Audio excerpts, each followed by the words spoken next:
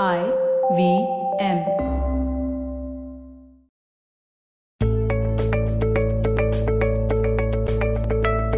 Hey guys, welcome to a brand new episode of the Positively Unlimited podcast. This week I'm talking about K for KISS. I'm sure I have your attention now. So KISS as in KISS for keep it simple, silly. A few years ago I was invited to a party where the dress code was called KISS. And this is what the hosts meant. Keep it simple, silly. So when this letter came around a second time, I thought it was quite apt for our times, don't you think? But in this crazy world with so many ideas and emotions zipping around and through us, how do we keep it simple? Honestly, a person who can do this successfully and consistently is a superhero in my books. So I jotted down a couple of things we do that complicate our lives. Overthink and overcommit. Okay, here's a quick fact about overthinking. We all do it. Every single one of us, including me. It's just that some of us overthink all the time and some only in particular situations. Another interesting fact. To stop overthinking does not mean you need to stop thinking completely. That's actually not possible. The opposite of overthinking for me is constructive thinking. If we can ask ourselves the right questions, we can keep things simple. If we speak to ourselves appropriately, we can avoid that anxious feeling which will once again lead to overthinking and also complicating situations through unwarranted actions. For example, I told a client of mine who struggled with overthinking about things that hadn't happened yet to tell herself, I will cross the bridge when I reach it. Every time she got into that, what will I do if this happens mode? And it has worked wonders. She is no longer panicking about hypothetical situations.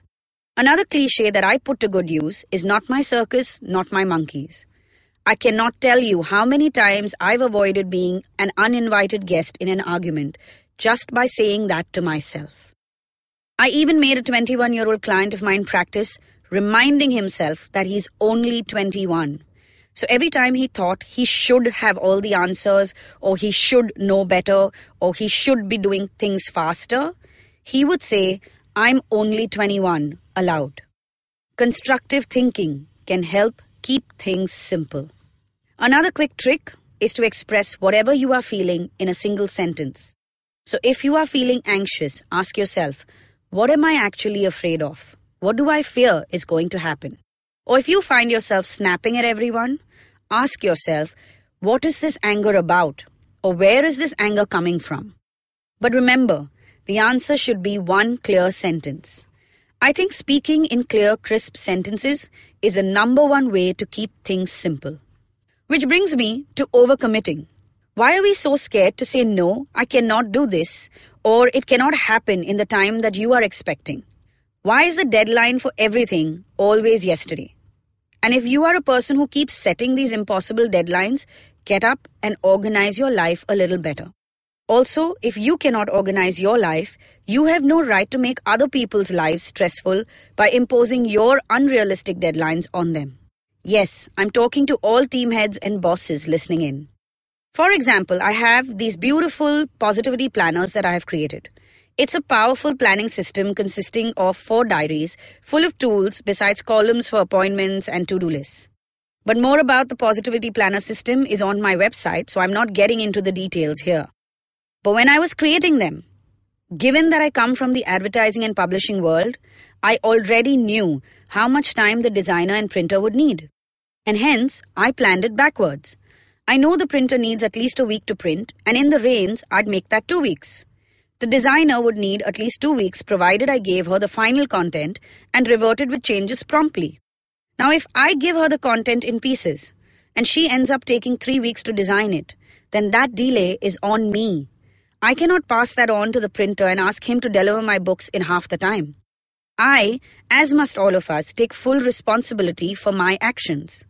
So either I stick to my word, or I figure out realistic deadlines taking everything that's happening in my life into account.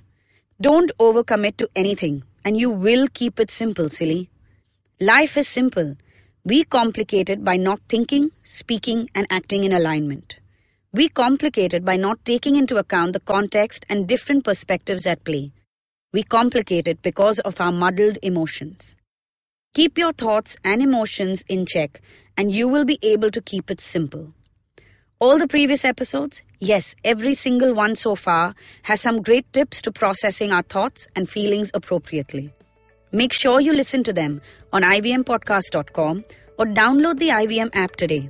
I hope you practice keeping it simple this week, and I'll be back next Monday with another positive action mindset.